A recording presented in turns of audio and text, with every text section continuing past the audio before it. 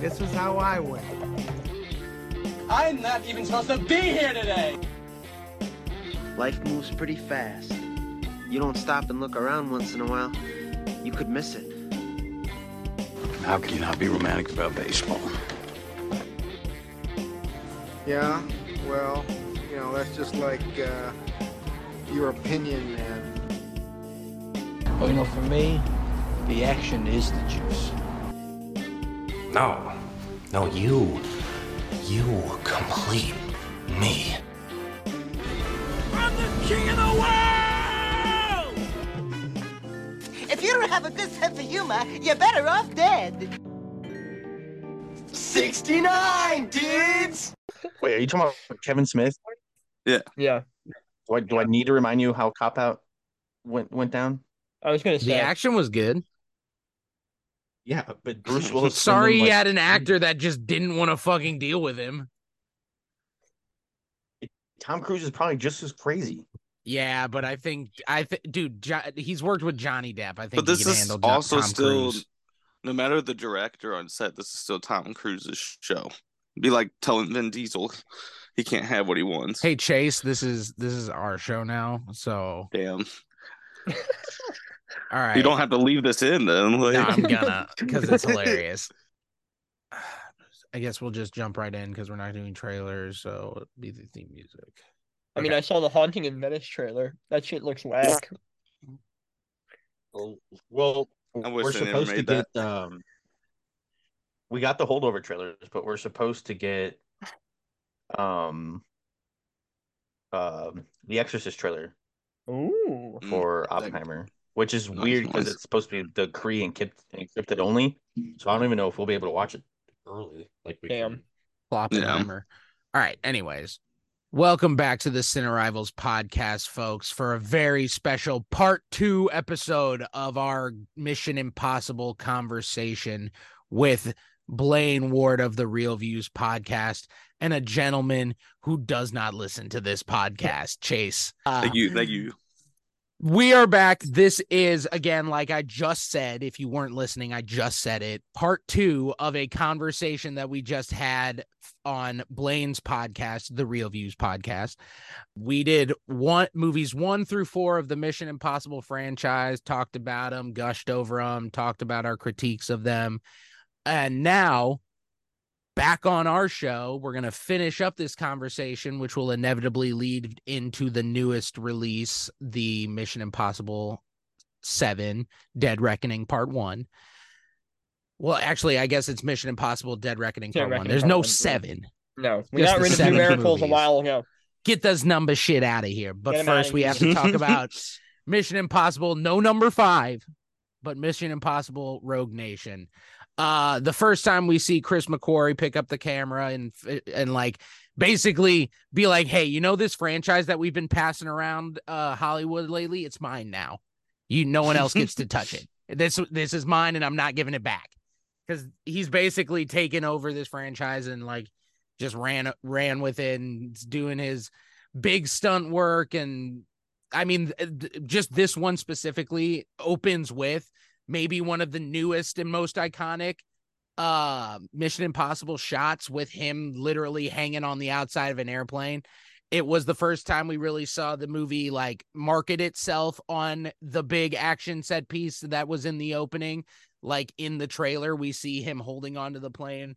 Like again, go listen to the Real Views podcast, but I just mentioned that like it's the behind the scenes of it all, getting to see how they did it and then watching the movie and getting that added experience of seeing all this unfold right before your eyes. And you're like, oh my God, this man is actually on the outside of a plane that is taking off.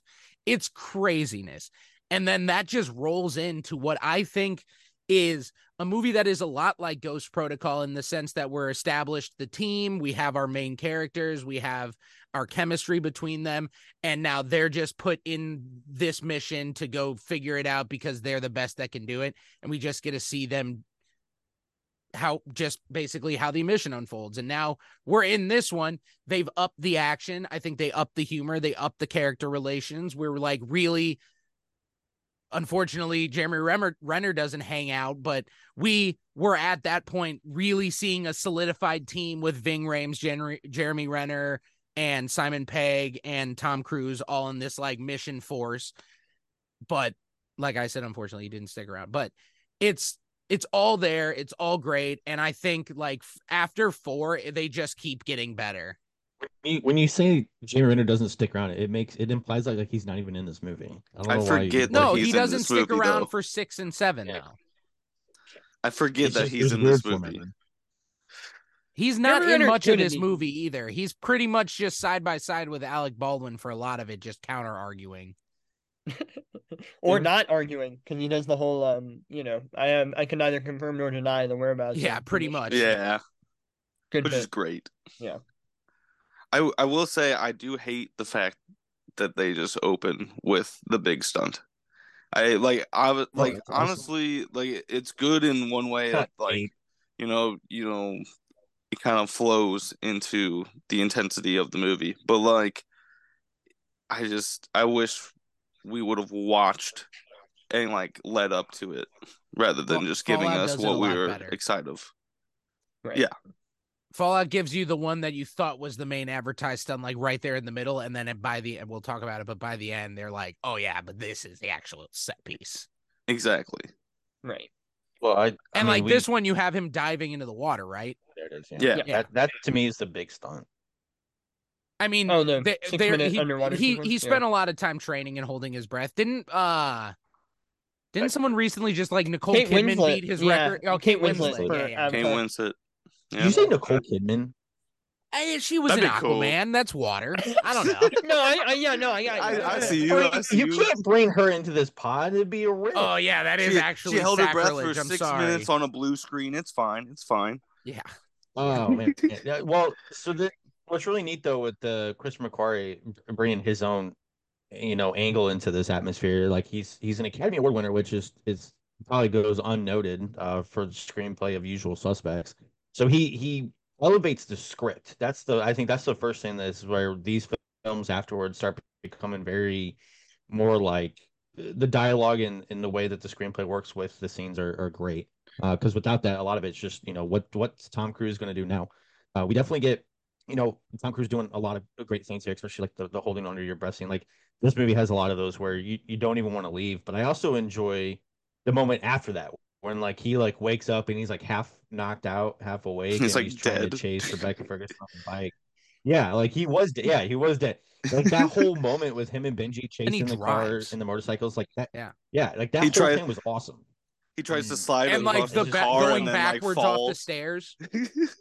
Exactly. Yeah. Well, and I like that stretch. That actually, I would consider that like the big set piece is that car chase right there. That is incredibly well executed, and it's almost as if during that motorcycle portion, I think, of this specific like race, it's Chris McQuarrie redoing John Woo's bullshit, but little better. bit. But better. Lights on yeah. God. No, I like that stretch of the underwater heist to the car chase to that motorcycle chase where like Tom Cruise is like turning and it looks like his knees are like hitting the pavement or like at least they're like a millimeter away. Like there's actually one spot where it actually does touch and he flinches up. That's crazy. I saw this on Twitter the other day and I was like, what? How have I never picked this up? And then I watched like the clip another 3 times and like found it, and it's wild. It's crazy. Well, it's like when adult teenagers play on that motorcycle game at work and they just lean all the way over as hard as they can until it breaks. Exactly. Well, and it's like the whole I think that set piece is great. My favorite sequence in the movie is the opera set piece where Benji has to kind of guide Ethan to this assassination attempt that's going down, and while this whole like opera musical sequence is happening, like he's fighting a bodyguard in the rafters, like, and then not only is Rebecca Ferguson there but another assassin is there, and like in real time he has to figure out like what's going on as the deadline of the end of the song is happening, and he decides to shoot the minister or whatever like in the shoulder, so that way he'll duck down and the other like bullets will shoot and miss him. Like that is incredible stuff, and it's all internal because it's like silent Yeah. Like even the fight is silent. Like they can't make noise because of Yeah. the whole opera. So it's crazy. I love that sequence so much. And I think that's what like McQuarrie, like you were saying, because he worked. I mean, he's kind of been silently behind the scenes with Cruise since I think Valkyrie was the first thing they worked on, and then he directed Jack Reacher, right? Yeah. Yeah, the first Yeah. one, I believe. So he directed Jack Reacher, and then here it feels like he's just like very inspired by Hitchcock, like the whole Rebecca Ferguson character of it all, with Ilsa finally being introduced. Like she's very much the femme fatale, and you never really know like whose side is she on. Like she's so Yeah. mysterious and so hot, and it's like okay, like I you can see the influences that he's pulling from while still fitting it within the confines of a Mission Impossible movie. Well, the thing with Rebecca Ferguson is that it elevates what we've gotten to see through Bond girls within this decade with what Daniel Craig has. Like she brings her own piece to the mission and to the chase, and it's a lot fun that the whole franchise itself has done that with a lot of the leading females. They give them a lot of the actresses a chance to do their own thing, and she gets on board with it and just really elevates it. And I fell in love the first time we got to see her, so that was great. Well, and this is the first time that we've seen her, right? Because like Yeah. she was in a couple TV stuff. Like this is the first time she's like, like into the limelight, as it were. And then ever since then, like she's been a joy to watch on screen. Jenny Lynn, baby. That's right. No, you're not talking about the Greatest Showman. Not here. Don't get me started. Hey, this is my show, Great Blaine. movie. Great movie. We'll talk about Great the movie. Greatest Showman whenever I want to talk about Greatest Showman. Still haven't seen it since theaters. Are you serious? Oh, since Bro. theaters. I thought you were about to say it all. Okay. Okay. All right. Still But good. anyways, I would say with this one, there's going to be a level of cohesion going forward to this universe. Now that Chris McQuarrie is like fully in charge, it's not only the cohesiveness of the screenplay, but it's like now there's a level of drama. It's like paced perfectly. And there's humor, there's tone, there's like character dynamics that we can now bounce off of, that we can go forward and see throughout the rest of the franchise. I loved getting to see all the different styles and voices of the different directors going forward. But like 5 movies in, on the 5th director, I think they definitely found the guy that understands the voice of the Mission Impossible movies and like what the people have been coming to see across all 4 of his predecessors, the different aspects of those movies. He stitches them together, and he creates really what this franchise is or became at the time, but is now. And I think that's pretty crazy. And I mean, honestly, I don't know who else could do that in Hollywood. 100%. So here, I have a tiny little knock against this movie, and I want to know how you guys feel about it. So I think the first 2/3 of this are as good as any other Mission Impossible movie, and I feel like the last third doesn't have enough energy for me personally. Like it peaks with again, like I was saying, like the underwater to the car chase to the motorcycle. Not all is great, and then the third act is kind of oh no, Benji's strapped to a bomb. And then they're just kind of running around, and then they get Lane in a box, which is a good callback to the beginning of the movie. But I don't know, like I don't love that third act. I feel like it could have been a lot more exciting. And like Lane in this movie, like I don't entirely get him. I think he's a much better antagonist in what follows. He's just kind of like there, at least in my opinion. I don't know. Does Lane work for That's you guys? what's really really cool about the franchise as a whole. Like outside of like the big name actors, they still do a good job at getting people you're not familiar with. Like coming from Ghost Protocol, that actor was only known for the girl with the dragon tattoo, like the Swedish version. So like getting Sean Harris to be the big bad guy was like interesting move there.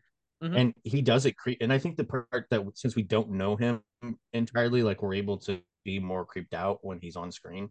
We don't have that in history with that actor. And I like the place where like he, Ethan goes down the hole, and then he's so like on just revenge to get him, I guess. He jumps down himself, and that's when the trap reveals itself. And like I thought that part was really cool. I don't have a problem with it. I think because all the adrenaline that leads to it is still a well-respected payoff. I mean, I gotta say it again. There is a noticeable increase in sharpness of the screenplay, with twists and turns, and how the like events unfold right in front of our eyes, and how the movie's able to surprise us in this one, but more importantly in the next one. And we'll talk about that here in a second as we swiftly transition into Mission Impossible Fallout.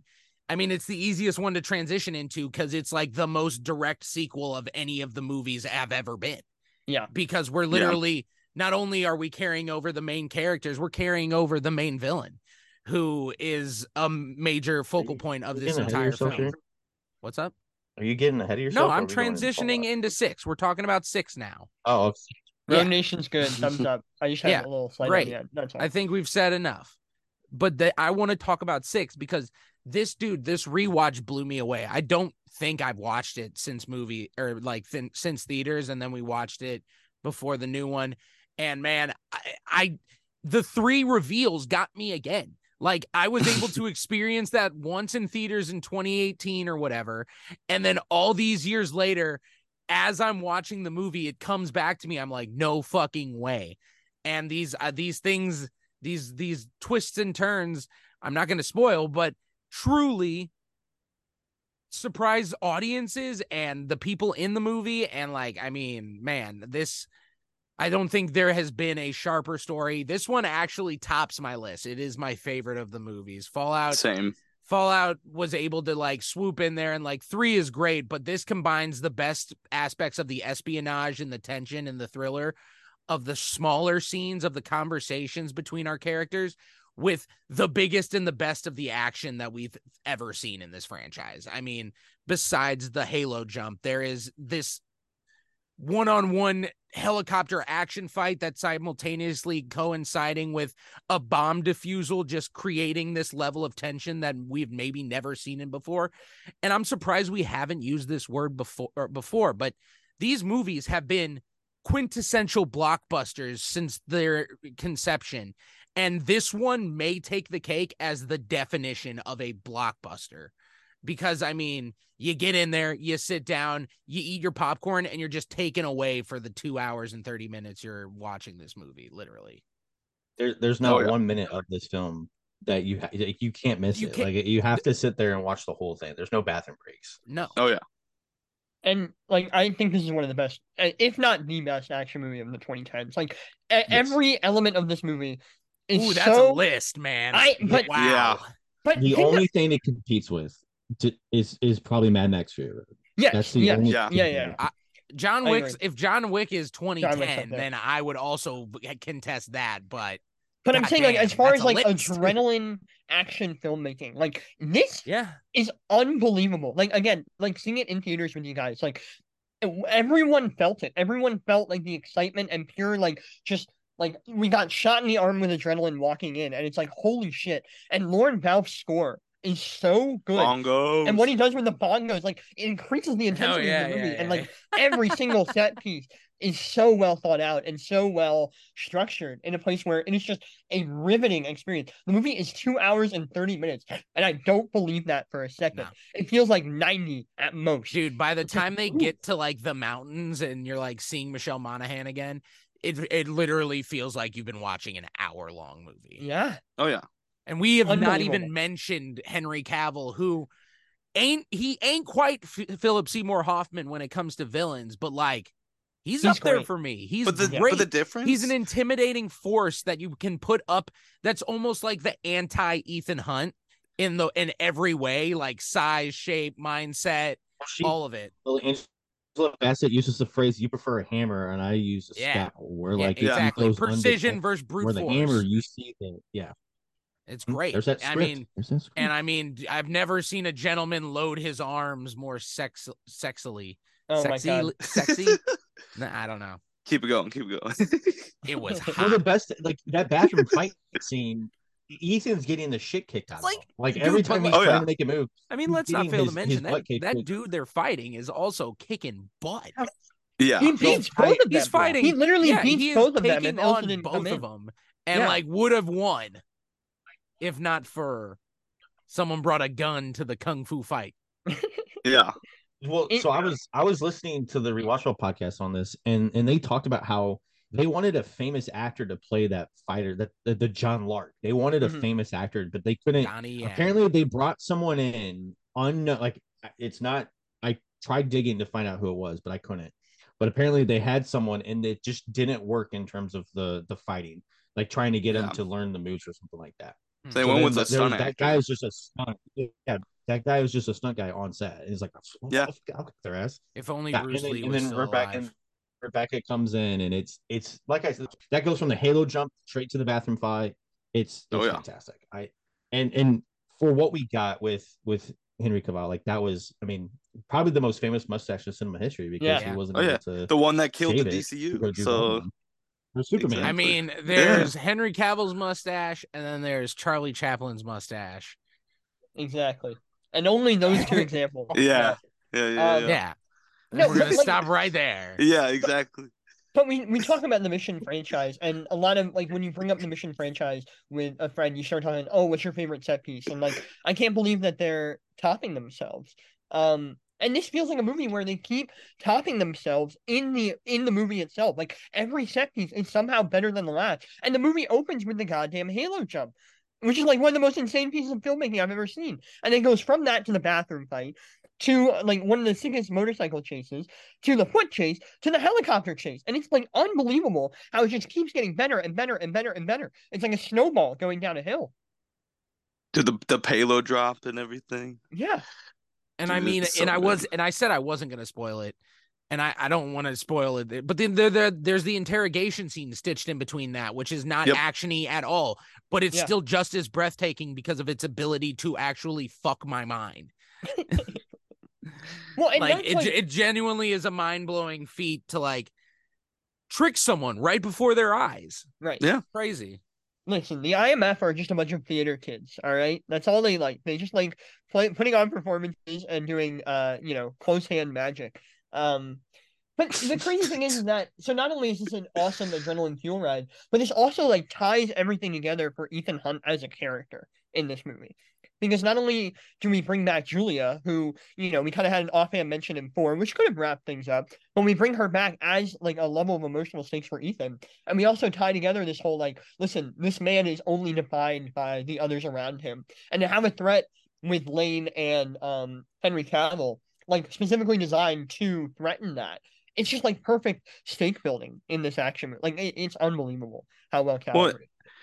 And it actually like, to me, like Henry Cavill feels like an equal, like to Tom, and like that's something I don't feel like we've exactly like seen in this franchise, or like it kind of feels like capturing lightning in a bottle, like to try and get someone that's equal physicality wise and stuff too, like just going for it and not afraid to back down. And the bathroom scene alone shows that off, but then. And any other like sequence, whether it's just plot development or the finale, like you see it come to life, and it's crazy. And also these movies, I was gonna say these movies start to get funny with Chris McQuarrie. There's the moment when they do the Halo jump, and he's like, "Oh, you lost your oxygen tank," and we all know what actually happened. And then there's also the moment where there's 3 dudes in the bathroom and they're like, "Oh, what are you doing in there? Hey." Like these are good comedic moments inside. So like he's got drama, action, comedy. There's romance up in these movies because the will they won't they with him and Elsa or Julia or whatever. All of these, again, that's what your blockbusters got to have. They got to be for everybody. And like, if you like any aspect of what I just said, this movie is going to be entertaining on some level for you. So I wanted to say like Henry Cavill, like he's a better actor than he gets credit for, and I think this film really shows you the talent that he's capable of. And it's unfortunate he's been roped in the whole drama of being Superman, and I know he has a passion for that. But I mean, if it wasn't for the twist that we got in this film, I would have loved to have seen him kind of keep going with Tom Cruise in this. Like if with how we had Sean Harris return from Rogue to this one, I would have just as much liked to have seen Henry do that. But he's fine, guys. He's gonna be a cyborg in Dead Reckoning Part 2. Yeah, well, it's Dead Reckoning be a big for a reason. Shape. It'll be a still Fast gonna have and the Furious hook in his movie. head. They'll bring him back. Yeah, exactly. Yeah, I don't know. And like Brett, like you were saying, it is very funny, but the humor never gets in the way of the movie. It's entirely No. like, look at how insane this man is. Like, there's not, I don't know. My favorite joke in the whole thing, and it's in the trailers, but it's when, Tom Cruise is about to hang off of the helicopter, like, grabs onto the rope, and Rebecca Ferguson's like, what is he doing? And Simon Pegg's like, I find it best not to look. Like, that's the franchise right there, where you're laughing in amazement. Or like when Benji's not exactly like looking at like the iPad the right way. Yeah. And Ethan's just like, I'm jumping out a window. Right. And he's like, oh shit. Oh, now it's in 3D. I got you.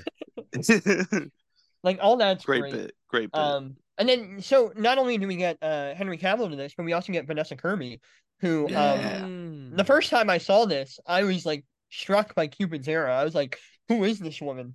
And I she doesn't get a lot to do in this one. I think she actually gets a lot more to do in the next one, but I find her presence like really fun. She has kind of a very flirty energy with Tom Cruise, that is much appreciated. And she's Max's daughter, which is an interesting kind of, continuity from the first one where you kind of least expect it. But I find her charming. Wait, presence. What? Yeah. I'm learning this right now. You didn't know that? I missed that. Totally. That's why Queen Kitra's. Yeah, I mean it's coming together in my mind, but when we see Vanessa Kirby, like they're having the funeral of Max, like that's what that ceremony is. You're saying John Voight? No, the old lady from the first one, Max. Vanessa Redgrave, or what's her? Never mind. I thought that was the name of John Voight's character, but this is less mind blowing, but also I still didn't realize. The more you know, the more you know. Dead. But I don't know. I like this movie's perfect. I don't know. They nailed it. It feels like everything that Cruise and McQuarrie have been doing together, as far as like their like choices of filmmaking, where it's like we got to get the stunt first, where they go every single day to get that the Halo jump sequence. Like that's nuts. These guys are insane. They had like a 3-minute window, like once a day, and to get it in like sunset, and 150 times they did that. Like it's crazy. Yeah. Now, wait. So, Brent, you were going to say something about Alec Baldwin in this. Now's your chance. I didn't want to say anything about. Alec Baldwin. I'd rather talk about Simon Pegg because we haven't mentioned him at all that much. He's great in these movies. Yeah. He's amazing. I think he brings. Here's the thing: the dialogue speaks for itself. Like the dialogue, even in the scene, does not age well. Does Pegg have a hand in writing? Was he like a co-writer on any of these? I don't think so. He wrote Star Trek. He wrote the third Star Trek. That's what I'm confusing it with. Yeah. Okay, all right. I mean, but I wouldn't be surprised, dude. His moments are so genuine. I love how Simon Pegg's character is basically our like pseudo audience member who's just as blown away by the shit that Ethan does as we are, and is truly like, you're doing what? Like all the time. And like at this point, he is still like us. All this time later, he's still like, yeah, this is just pretty much what he does. We're just used to it at this point. And so I've always like thought of him as like the pseudo audience member, but also like an integral part of the team. He's not a hindrance. He could have ended up being like the dopey just sidekick that is always getting in the way or like messing up the plan. But no, he plays an integral part. He saves Ethan multiple times. He is a hero in his own right. So I like that he's like been more than just like the sidekick character for all these movies. He lost weight for this one as well. Like he got into shape and everything. Like I wish we would have gotten a little more field work when that comes to maybe play. A but like scene, right? Mm-hmm. No, that's not what I was going. But yeah, like it's it would have been cool to see him do some more. But like what we do get is kind of like awesome as well, because like especially in the finale, like him actually getting a chance to like be involved in the field work a little bit more. On top of that, with the finale, probably one of the biggest, I got you when the timer's going off and we don't see Ethan grab the remote. Yeah. And then you just see the glare of the sun, but we think it's the explosion. And then Ethan just spits it out. And it's like, that was sinister.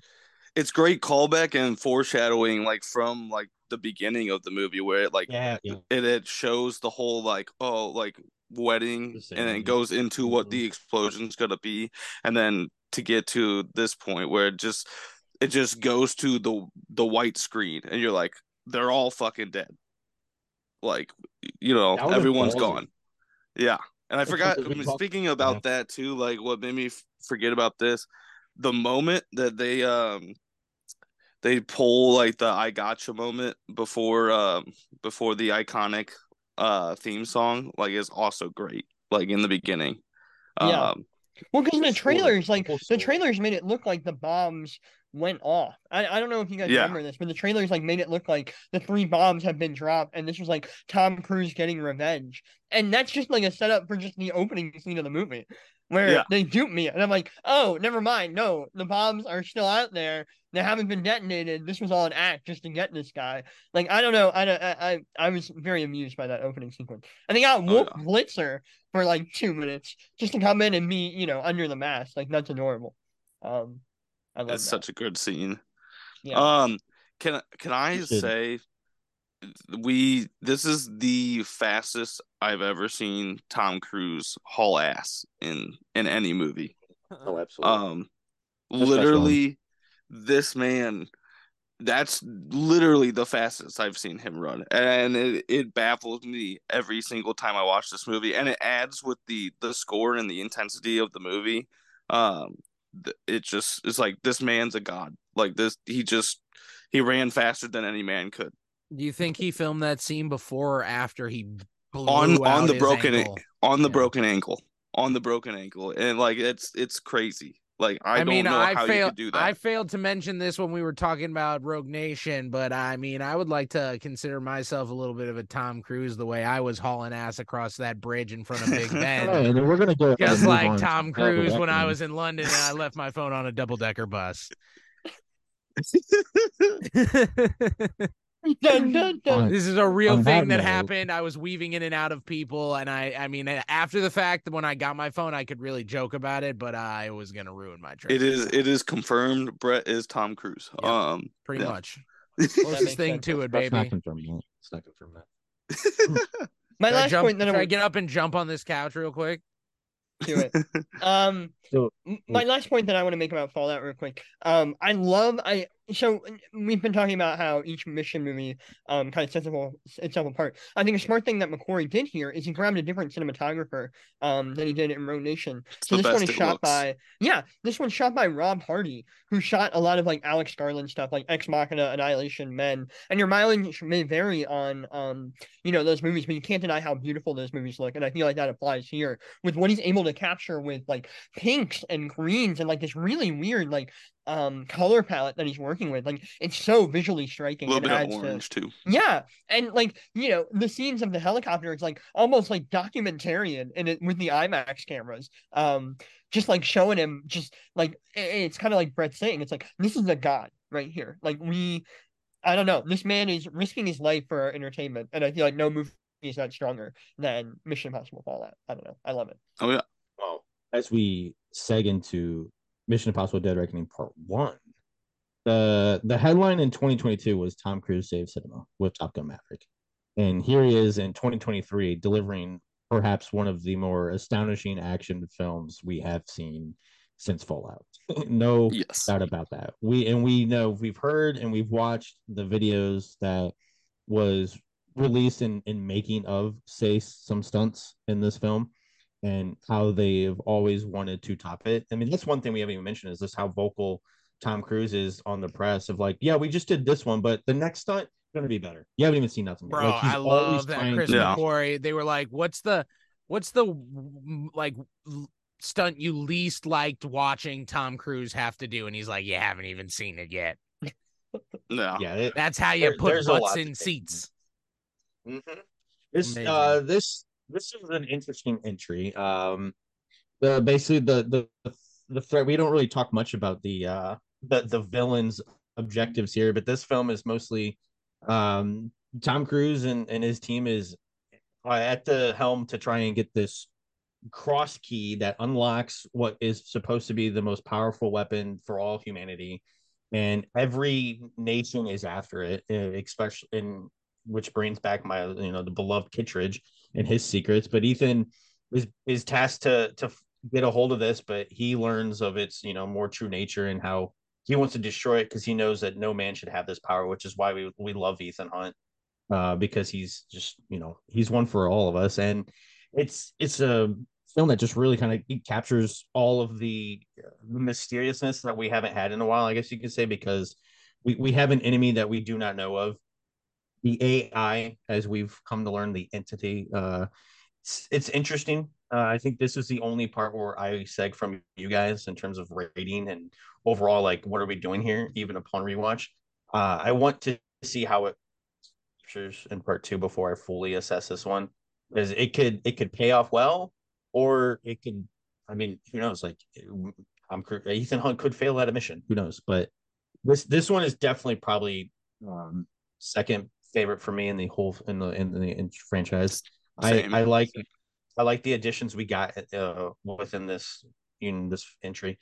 Haley Atwell, I can't speak as high as you guys did during the showing. I know you were there for it. I'm a Rebecca Ferguson. Like, I'm Rebecca Ferguson. I'm not gonna. I'm sweating already. So with Haley Atwell, I like her, and like it's promising. I can see how they can utilize her in the future. Like, it's great, and like she like one of the biggest things is like these new additions to this team, they're all going for it just as hard as Tom. So like you got her like doing the physicality on the train and everything too, which is great.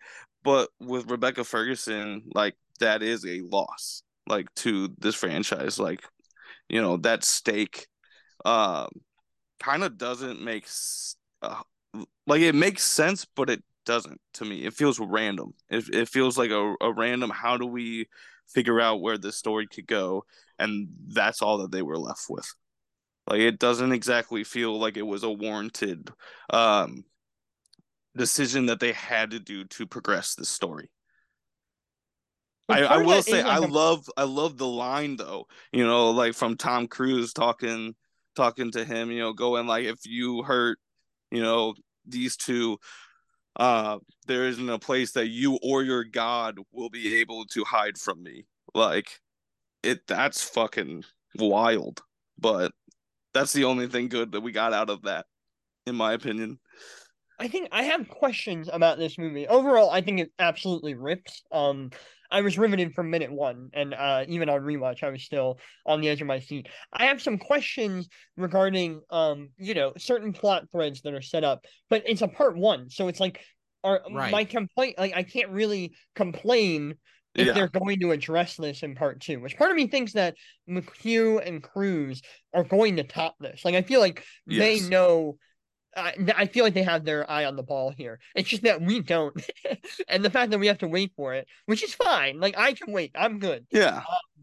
But there's just some questions that I have that will need answering in later installments. But for part one, I found this thrilling. And we've seen, this is the third part one that we've gotten this year, along with Fast X and Across the Spider-Verse. And technically, this feels like the cleanest ending of any of them. Fast X, the ending is kind of abysmal, and Spider-Verse ends on a cliffhanger, which is good. I like the ending of Spider-Verse, but this feels like the most like tied off of a part one ending that we've seen this year, at least in my opinion. I mean, if we're also comparing movies of this year, it's very strange to me that like it keeps happening. We have these like simultaneous movie coincidences. Like, there's two movies that have Chris Pratt and also a climax needle drop of No Sleep Till Brooklyn, and now we also have two movies with a car chase sequence down a specific set of stairs in Venice, Italy. Yeah. Well, yeah. It's really weird. Same bomb. And like pretty much exactly the same MacGuffin. So Chase and I were looking at each other like a couple of times when we were watching this.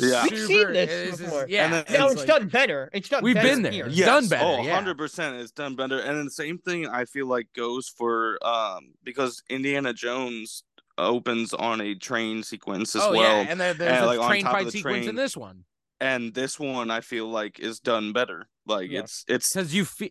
And I think the key thing that it gets me, and then it's across this entire franchise, but it's what I keyed in again on this one. It's how, like, there's all this heart racing, hold your breath style. Like when he's motocrossing off there and they cuts off the music and he's base jumping with his parachute, you're like taking a deep breath. It takes your breath away type thing. And it's like an anxiety inducing tension that this film is like a clear cut reminder that CGI action set pieces can never compare to like truly putting your actor in this position. Like the only thing I have to contest to that though is like I feel like there's more of a hold your breath moment in the train sequence.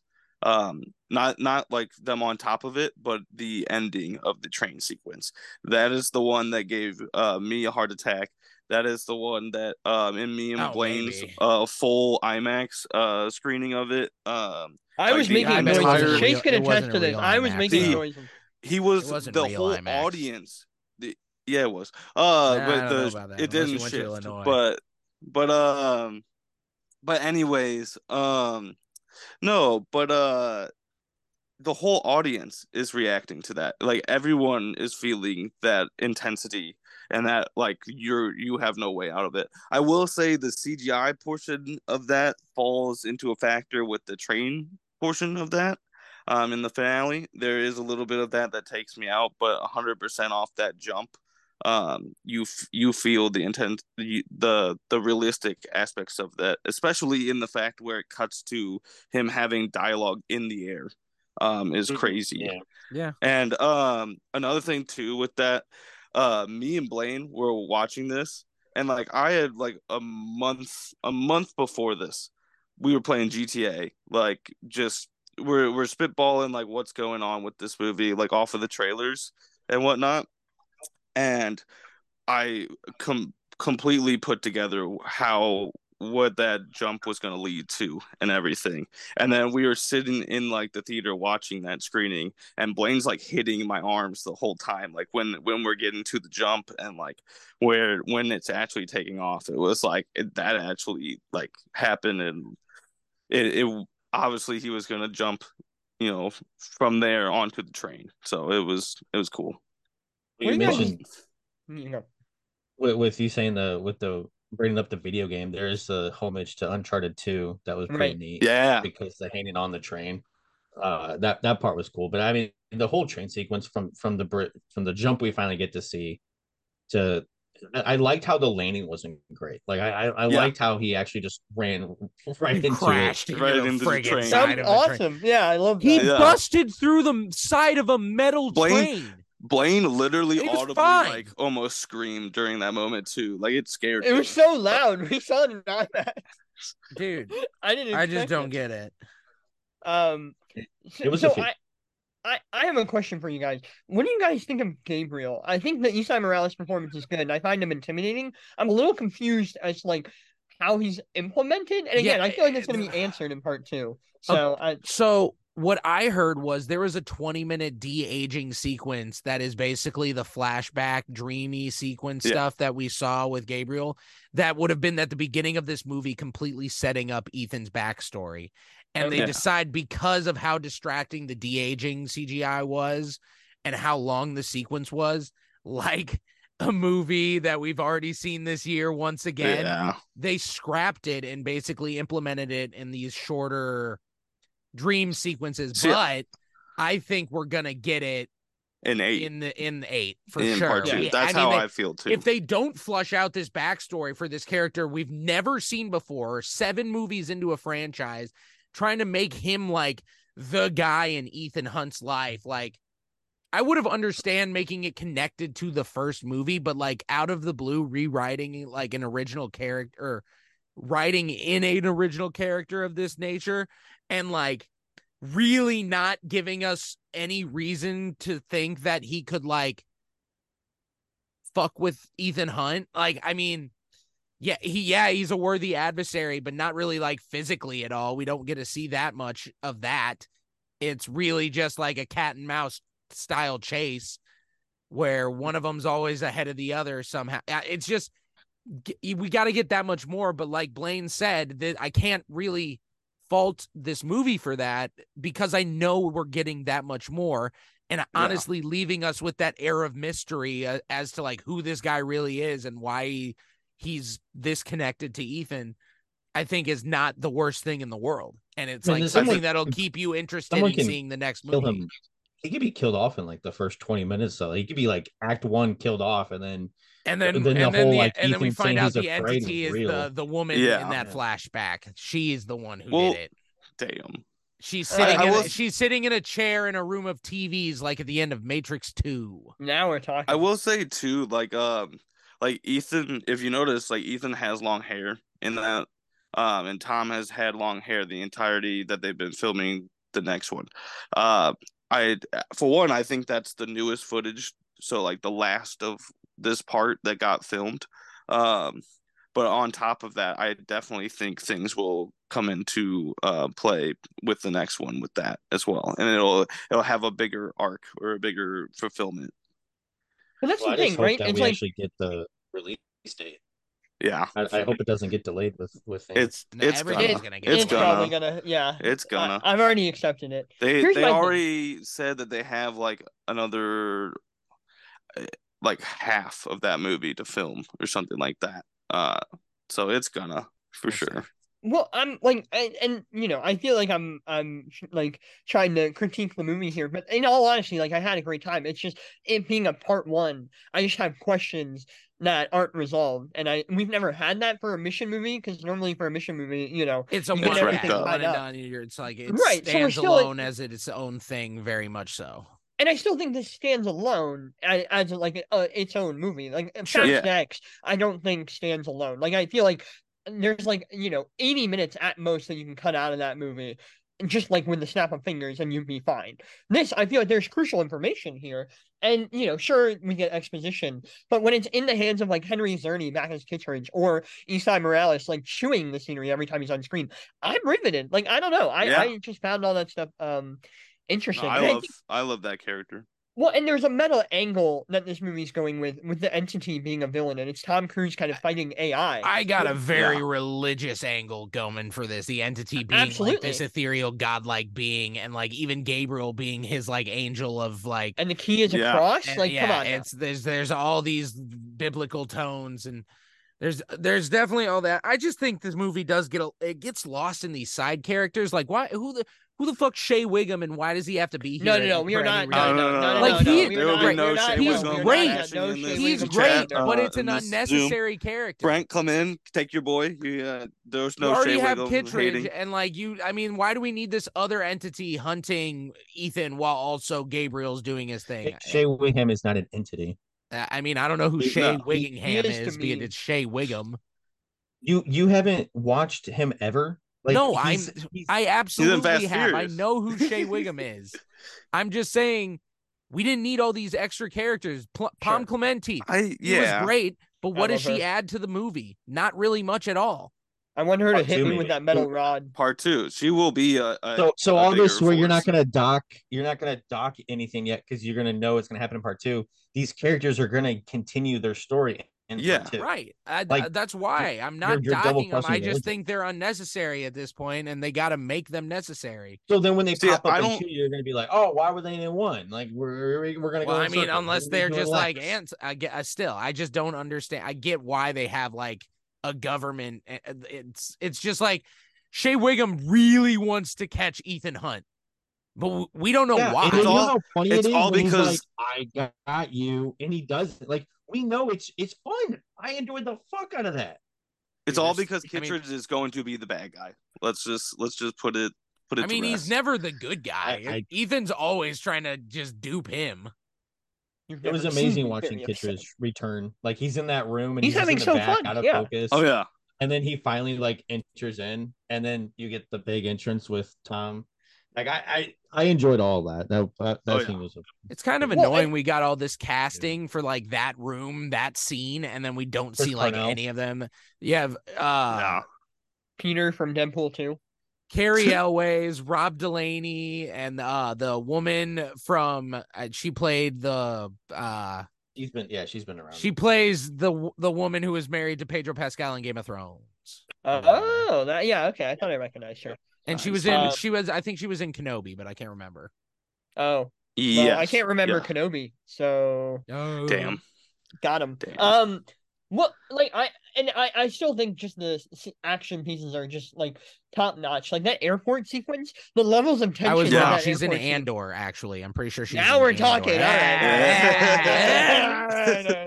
All right. But like the amount of escalation that airport sequence had, I just was really impressed by, because not only are we have multiple people going after Ethan's going after someone, and then there's a bomb that's kind of like the Riddler, where Yeah. every answer you give, it knows more about you. Like just it keeps escalating. I think that's what McQuarrie and Cruz are good at. They're good at escalating the conflict in their action scenes, And I love it. It's so thrilling.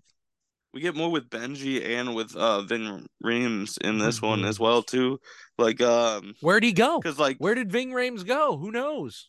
Well, he went to yes. that's one of my favorite teasers. I watched this again and I'm like, he's like, I gotta go somewhere safe. This is gonna be a reveal of some kind. What if he went to like go find Paula Patton?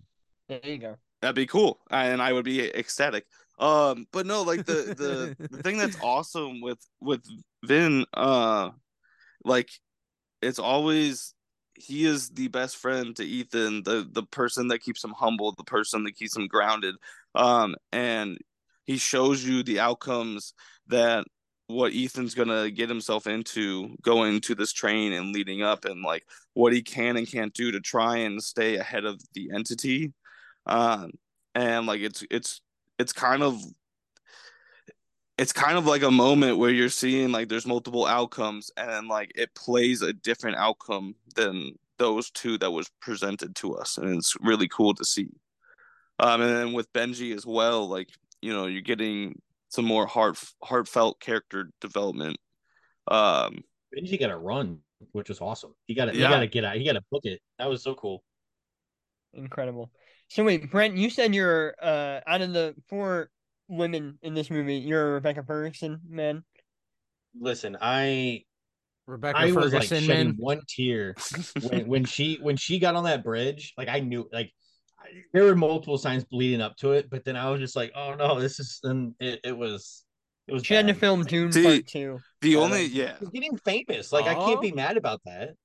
The only thing that ruined it for me though is the fact that the trailer showed Haley Atwell dangling with Tom in the train, and if they did not do that, it would have been more of a toss-up as to who's gonna live. Well, Chase whispered in my ear as we were watching it. There's that moment where Benji is like, I gotta go find Ethan. And Chase whispers to me, he's like, Benji's fucked. And I'm like, no, what do you mean? And because then that happened, did the wrong thing, and then she got stabbed, and I was like, oh. Yeah, but it would have been ballsy for them to do that. Like, and that I feel like these movies at this point, it's harder to predict like what's gonna go on because they are going the ballsy route. Like they're trying to keep it fresh. They're trying to keep it going. This one's a little bit suffers from the COVID aspect of that because there are portions of that. Like there's exposition of Ethan. How am I gonna find a way off this mountain? It's like, dude, we didn't need that. Like, I mean, yeah, like, that conversation was a little bit goofy. I would just say, yeah, this movie above all feels a little bit safer than we've seen with these other movies, in the sense that like it's not taking massive risks, even with like their idea for the villain. Man, it's almost at the point doing AI is pretty lazy and like on the nose if they're really trying to push for like this commentary of like the one interesting state of Hollywood. I don't know. It's going to be, how do they sell it at the end? How do they bring it around and loop it back in? But like, I know Brent, like you probably have something to mention, because I know you were not a big fan of that whole idea. Well, I wonder if there's just like maybe a reveal of like an actor that is behind the AI. There's someone behind all this. But then it's not truly artificial intelligence if it's someone behind the wheel. I thought a very, very good actor to play, say the adversary in part 2. Christoph Waltz. And no, you might have the age right. I mean, this guy is of old, but I'm thinking like a Viggo Mortensen. Ooh, okay. I like it. I could deal with that. Like someone I like that hasn't been, I was gonna say, like, it'd be really cool to just see him at the realm of that. But or if they want to go younger, James McAvoy. I think that would be an interesting. And he's bald. I think that's a little too and in a wheelchair. too much to X-Men, but like at the same time that would If be he's a bad guy, that's nothing to X-Men. What are you talking about? just dealing with the whole mind kind of Well, aspect of and that. Nicholas Holt was originally supposed to be Gabriel. Yeah, fuck that. Are you If serious? that's true, That's Yeah. fuck amazing. that. I love it. Okay. Dude, that guy has would've been probably so much lost better. the most bags ever.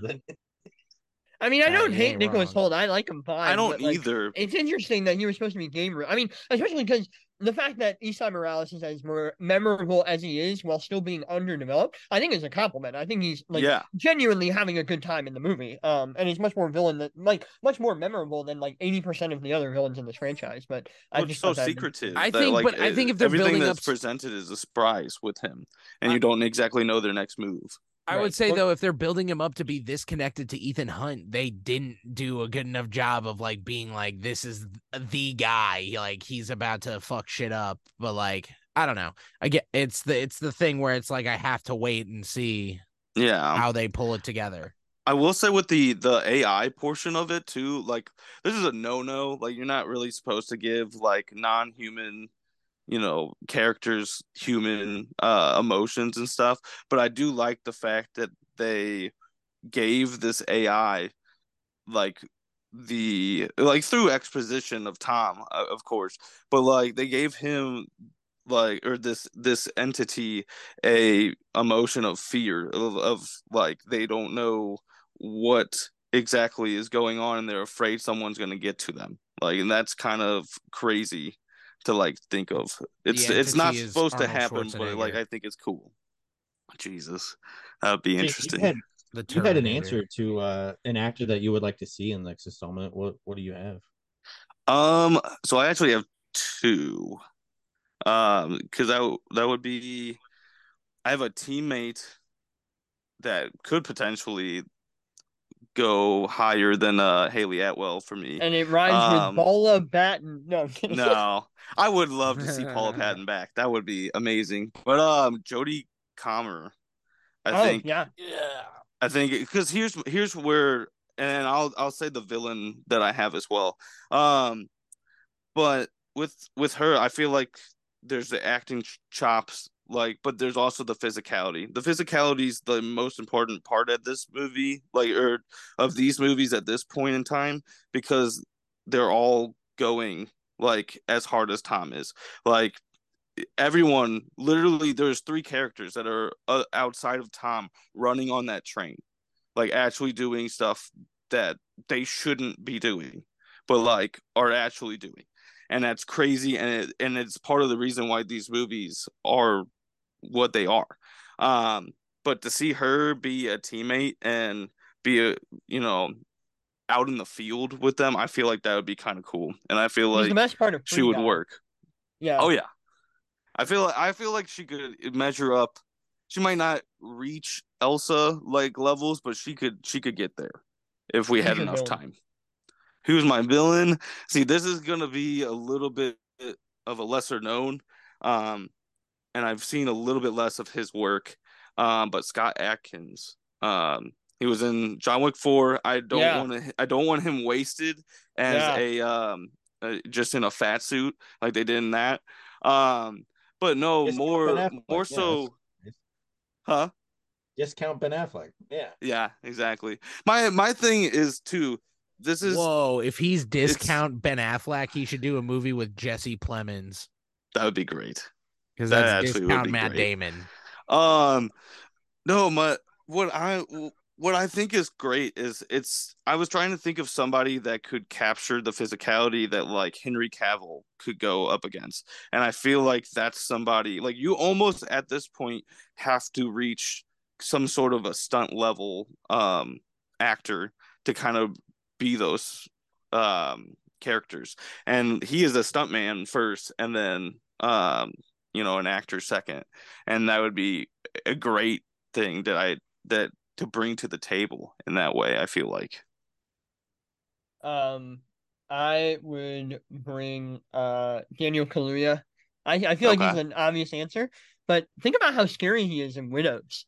Like he's such a menacing as hell presence in that. Oh, I thought you were saying him as like an ally. No, I think you make Kaluuya the bad guy. Yeah, that's my That'd be pitch. cool. But that's my opinion. I just love the guy. He's I think great. he would also work really well as a spy, though. He would absolutely. Yeah, if he's like an MI6 guy, that's fine. Well, here comes Brett with his most original ever freaking casting. Kevin Smith. Michael Shannon could be a fucking. You go the Philip Seymour Hoffman route and do not match him with physicality, but you match him in sheer intensity. I like it. With his performance and like have him be the entity. That'd be freaking crazy. I'd like that. I will find him. I like it. Shannon's always good. I like it. Might cut his finger off. Who knows? Exactly. I'm a fan. Real quick, I feel like we should do rankings of the Mission movies. How much time do you got? I'm ready. It shouldn't be that hard. It shouldn't be that long, right? Well, okay, I'm ready. So I'll knock mine. Yeah, here, ready for this? Are you ready? 3. Everyone, oh no, on 3, we all say them at the same time. Ready? Okay. All right, 3, 2, 1, 6, 3, 5, 8. I would have 2 at the bottom, and then 3, 4, or 3, 1, and then 4. I guess you say Ghost Protocol. And I'm sorry, did you say 2, 3? 2, 3, 1, and then Ghost Protocol, Rogue Nation, Dead Reckoning Part 1, my second favorite, and then Fallout being the number 1. Oh, that's delusional. I got 2, 1, 7, 4, 5, 3, 6. I am. Did you say the title of this? Yeah, I was gonna say that was fine. Fine. 2, 1, Dead Reckoning, Ghost Protocol, Rogue Nation, 3, Fallout. Okay. Number 1. I have 2, 3, Rogue Nation, 1. What Dead is Reckoning, this? What is happening here? Fallout. I like 3. 3's good. I'm just saying I don't like 2. All right, I think all of them are good. No, I understand, but like 3 is not the second worst. What is the rabbit's foot, Brett? What is it? I don't know what the rabbit's foot. No one knows. MacGuffin. Yeah, exactly. It doesn't matter. Blaine, can you repeat yours? Yeah, I got you. So I have 2, 3, Rogue Nation, 1, Dead Reckoning, Ghost Protocol, Fallout. I think, and then Chase. Mine would go 1, 2. You're insane. 3. Rogue Nation, Ghost Protocol, Dead Reckoning, 4 or 5. and Fallout. Listen, we love conflict, all right? Especially on this podcast. Chaos, bro. That is true. We're only here to incite chaos. I am the entity. I'm not even real. I'm not even here.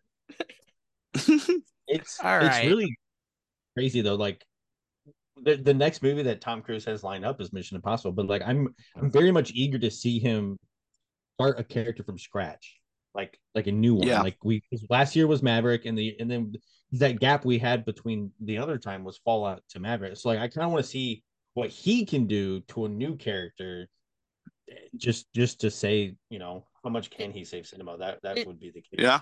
Isn't he doing a space movie with Doug Liman? Yep. Yeah, and then he has another one lined up, I think, with Joseph Kosinski. Okay, and I know he wants to do like a musical, and then he wants to do a Les Grossman spinoff. Yeah, and him and Christopher, like they're doing like 4 films together. Like they have a lot lined up, to say the least.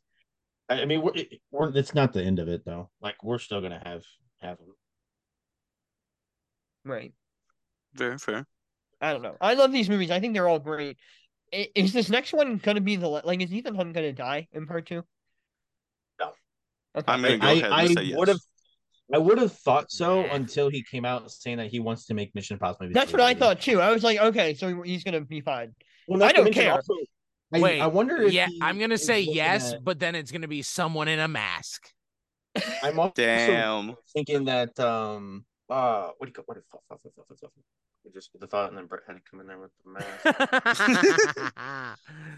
So I'm wondering, with him watching No Time to Die and seeing how Daniel Craig's version of Bond is, I wonder if he might not might switch the narrative on that. Where like he can still I would say he lead. just doesn't want to copy. Yeah. My thing is I feel like for you to go 8 movies deep and then for him to just retire, and if they continue even with some of the same characters, I feel like that's kind of weakens his send off. I feel like if you actually do complete his arc and even do kill him off, I feel like there's still something there that kind of like makes it special.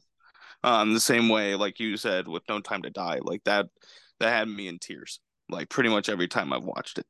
So I know. Okay. You were crying at how confusing Rami Malek's character is, right? Yeah. Exactly. Oh no, that was me. That was me. I was like, why isn't this dude got a mustache? He's not even singing. Tough beat from Rami. Fine. I don't know. These movies are unparalleled. They're the greatest. Like, like John Wick is probably its only rival as far as action filmmaking goes at this point in time. And who's to say if we get another John Wick or not, considering how 4 ended. But like, listen, well, they've kind they're of still come going. out and said like some things that kind of allude to the fact that like that ending's bullshit, which obviously everyone thinks it is anyways. But I don't know. Tom Cruise unmatched. That's all I have to say. yes. All right. The man, the myth, the legend. Well, on that note, I think we can go ahead and cap off this episode of the Cine Rivals and Real Views podcast with this part 2. Before we go, we'll do our usual Cine Rivals thing where I'm gonna put you guys all on the spot with a recommendation. No, I'm ready. Yeah. I'm gonna drop mine real quick, and that's the Netflix animated movie Nimona. Pretty damn good. Very another win in the department of animation for Netflix. I think them picking up, basically coming in and scooping up this movie that Blue Sky Studio was making, and that Disney basically dumped and was like, we'll finish it and we'll like stay true to the narrative that they want to tell, and basically tell this really like well done story about xenophobia essentially, and combine it with this crazy futuristic medieval fantasy sci-fi animated movie that's also pretty freaking hilarious with a lot of voice actors that were like not chosen because they're the most famous names, but because they truly fit the roles. So really enjoyed that one. I loved Nimona. I thought that was excellent. I second that opinion. Who goes next? What are you guys thinking? How close? Lovely. I forgot what it is again. Just a recommendation of something you watched. I'll go for that. Chase has time. I watched JFK for the first time, the Oliver Stone movie.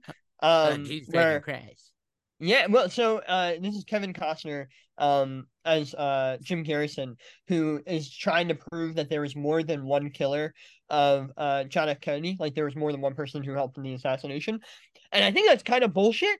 But man, if this movie isn't convincing, I don't know what is. Like, I'm not really one for conspiracy theories. There was a second shooter on the grassy knoll. But I was kind of riveted. Like they kept going and going. I'm like, are they making points? Like what's going on? And it's like nearly 3 hours of just like these really intense conversations and like flashbacks of like what might have happened. And I just found it riveting. I'm not a big Oliver Stone guy, but I don't know. This is easily the best I've seen from him. And I've heard Oppenheimer is supposed to be similar in a certain sense, so that makes me excited. There was a second bomb. There was a second bomb. Oh my god. But I don't know. JFK, really good. I liked it a lot. So the last good thing I watched was Dead Reckoning. There's other bad things that I watched, so I don't know. I guess go watch Mission Impossible. Yeah, Oppenheimer. You guys can't see, but I'm wearing my shirt, the Barbenheimer shirt. So we are ready. But yeah, watch Oppenheimer. It's gonna be great. God, I hope you hate it. You're already out here endorsing a movie you've never fucking seen. Well, what I'm gonna do the way we like to. I'm gonna do a little twist here because I know I'm gonna recommend this, and no one's never gonna watch this. So I'm just gonna tell you the ending because it really fucked with me. How dare Well, yeah. Well, it's been out since 2001. Very hard to find streaming. But but it's been on my list for a while. It stars Jack Nicholson. It's called The Pledge, and he plays a retired detective who promises this girl he's going to find the killer. And long story short, they catch the killer. They thought they had. He kills himself, and then he spends his next couple years like thinking, well, great, the guy's not dead. Like, I know he's still out there. And he finds clues that proves it. And the audience catches on that this guy is still out there. So he basically lives inside this small town where the killer's at, trying to find the guy. And then he uses this woman that he falls in love with's daughter to stage a sting operation for the killer to come and kidnap her, but to bust the killer. Along the way, the killer is killed in a car accident. There's no fucking chance I'm following at this point. Jack Nicholson, like, the killer is still out there. So he ruins his reputation, the relationship he had with this woman, the place that he set up, and it cuts to like him being a drunk. Like he completely lost his mind because he still thinks the killer is alive when we all know that the guy's dead. It was fucking dark. Like, I get the whole, the killer and the girl, like, that sort is wild. But for him to like think that the guy's still out there and no one to determine that there was a car accident with the killer was fucking wild. Just insane shit. Like, to be lived in your mind like that. It's insane. Just insane. I got nothing. And Sean Penn directed it. The best recommendation is one where you don't actually have to watch the thing that's recommended. That's what I'm saying. I'm just giving it for you. Changing the bill. So on that note, folks, we will leave you and see you next week. Hopefully we get these episodes out in a timely manner. And remember, if you want to hear the first half of this conversation, you go over to the Real Views podcast, anywhere podcasts are found, iTunes, Spotify, whatever. And then you come back to us and you listen to the Real Views podcast, or the Cine Rivals podcast. Oh, yeah. I don't need double both of them. Who knows? But with that note, we will say bye.